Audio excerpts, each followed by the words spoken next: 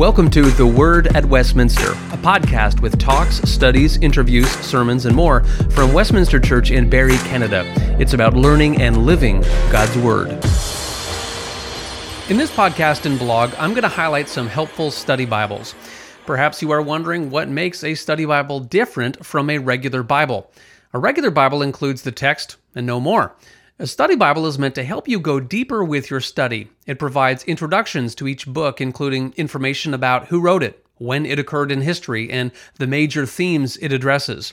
As you read through each book, a study Bible has footnotes and cross-references to clarify terms and concepts that might be confusing.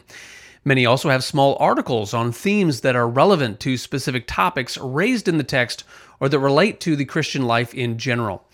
Now, here is why I've put this together. As followers of Jesus, it is important that we are reading the Bible every day. As I like to say, the more you get into God's Word, the more God's Word gets into you. The Bible is the primary way we learn about God's will. At the same time, we acknowledge that it is sometimes hard to understand. To help, we should be praying that the Holy Spirit illuminate us, sit under biblical preaching, and speak to others about what we are learning. But we should also seek to study the Bible. Bernard of Clairvaux said that there is a difference between reading the Bible and studying it. It's like the difference between having a casual acquaintance and a close friend, he said. That's where a study Bible can help. It gives us a greater and more intimate knowledge of the text, and therefore about the God to whom it points. As the great reformer Martin Luther would say, let the man who would hear God speak read Holy Scripture, end quote. Previous generations would have been baffled at the study tools we now have at our fingertips. Someone can read the Bible, study its origins, learn from the insights of others, stretching back thousands of years, and even gain basic insights into the nuances of Greek and Hebrew without going to seminary. In Psalm 81 verse 10, the Lord says, "Open your mouth wide and I will fill it." What a nourishing gift. Crank open your jaw. So first, I'm going to tell you about 7 general study Bibles. Second, I'm going to mention a few other specialty study Bibles that might be of interest to some of you. Let's begin. 1. The NIV Zondervan Study Bible, also called the Biblical Theology Study Bible, publisher Zondervan. The NIV translation of the Bible, New International Version, is the most popular translation in the English-speaking world. It's the translation many Christians have. If I were to recommend one study Bible for your home, this Bible or the next one would be it. D.A. Carson is the general editor. The notes highlight major and significant themes. That is one of its particular strengths. Some study Bibles seem to get into the weeds and fail to draw attention to the bigger picture about what is happening with the author's intention or with the story as a whole. Not so with this Bible. It has helpful footnotes and cross-references. The introductions to each book include information about the author, its historical setting, and key themes. There are also maps and chronological timelines. One of the things I like about this study Bible is the special articles. They cover topics like creation, sin, covenant, the kingdom of God, wisdom, the gospel, shalom, etc. They are concise, meaning they're to the point and not too long, but long enough to have the meat and potatoes that you are looking for. 2. The ESV Study Bible, publisher Crossway. In the previous review, I said that I would also put this study Bible right at the top of the list. Like the NIV Study Bible, it has good footnotes, cross-references, book introductions, and maps.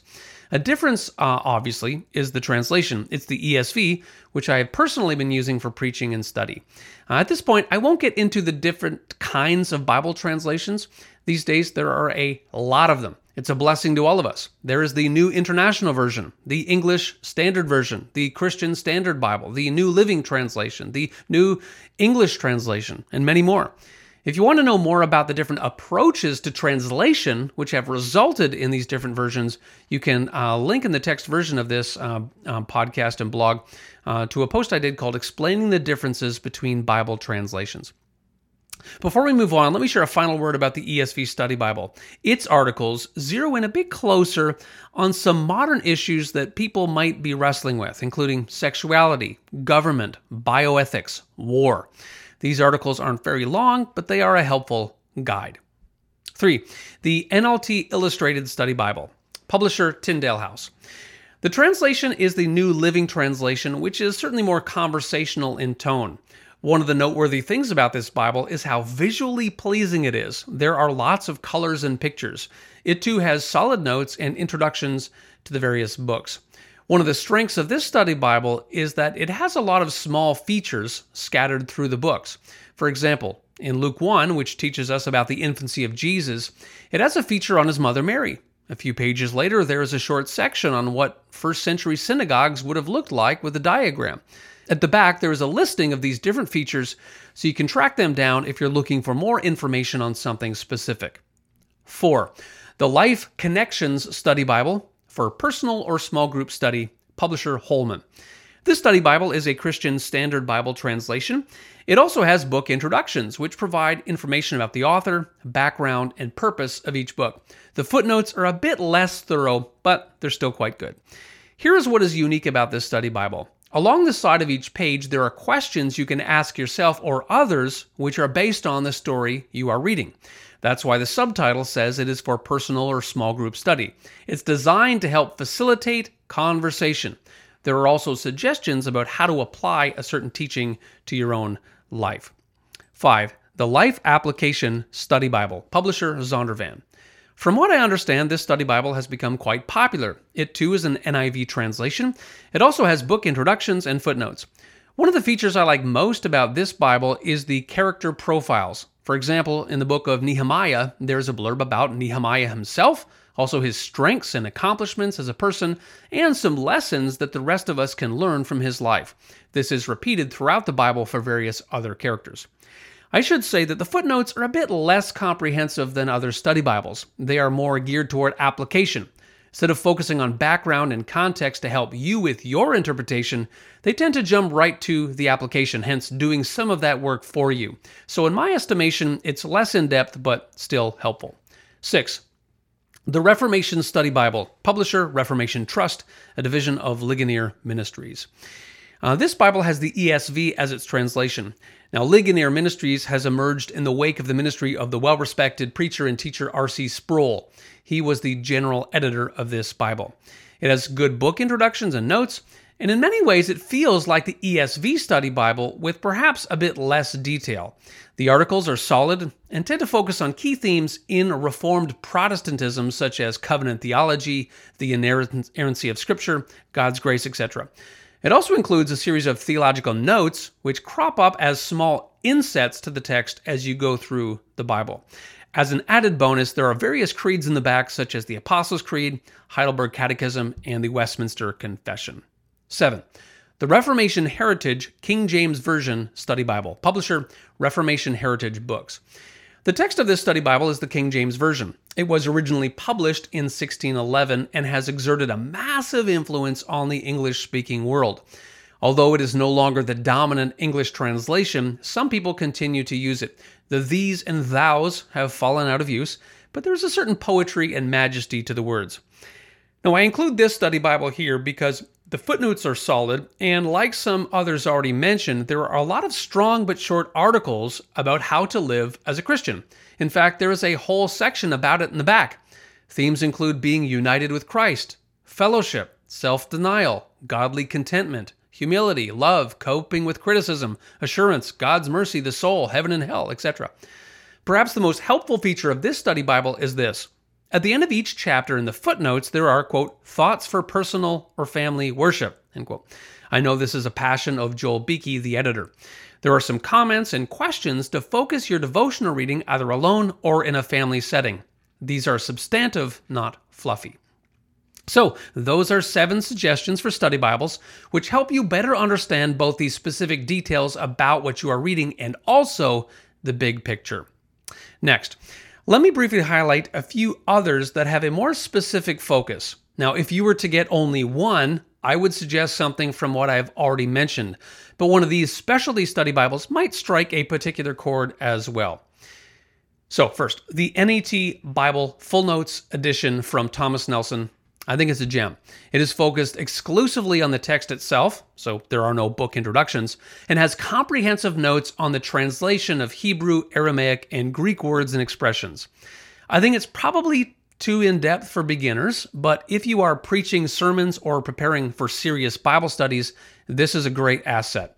It's also a great help for someone like me who has studied Hebrew and Greek, but who isn't taking classes on an ongoing basis. A few years of Hebrew and Greek does not an expert make. A study Bible like this keeps me in that world and brings attention to details and meanings related to the original languages. Next, the Church History Study Bible from Crossway is something I've recently picked up. It has book introductions, although they are quite short. What makes this one different is that the notes are exclusively quotes from notable Christian scholars, preachers, and teachers through history. In preparing for this, I opened the Bible randomly to the Psalms. On that page happened to be quotes from Martin Luther, John Calvin, Herman Bavinck, Augustine, Charles Spurgeon, George Whitefield, Martin Lloyd-Jones, and Charles Hodge. You get the picture. Next, the Ancient Faith Study Bible from Holman is similar to the Church History Study Bible just mentioned. The main difference is that the quotes are from the Church Fathers to the end of the 6th century, generally speaking. There are also some short but helpful biographies on these early and influential leaders in the church. Next, there is the Holy Land Illustrated Bible from Holman Publishers. It looks a bit like the NLT Illustrated Study Bible in that it is very visually pleasing. As the name suggests, it has a lot of pictures of ancient artifacts and locations, as well as archaeological discoveries. There are also articles like Who were the Samaritans? Or Bread Making in the Ancient World. These are intended to give us more understanding about what things were like in their historic context. There are also short Digging Deeper sections that are an added bonus. However, there are fewer line-by-line notes to the text itself, so that's a downfall. Next, the Archaeology Study Bible from Crossway focuses on just that, insights from the world of archaeology. In recent times, there have been many discoveries which help us better understand the world of the Bible.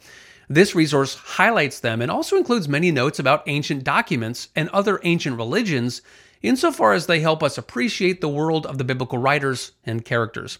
If you flip through the Gospel of John, for example, you'll see helpful entries about the Pool of Siloam and the tomb of Lazarus, or women in the 1st century.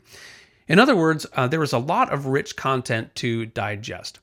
Next and finally, the NIV Cultural Background Study Bible by Zondervan has good book introductions and notes, but focuses mostly on the social and cultural norms of the day, which may illuminate various meanings in the text.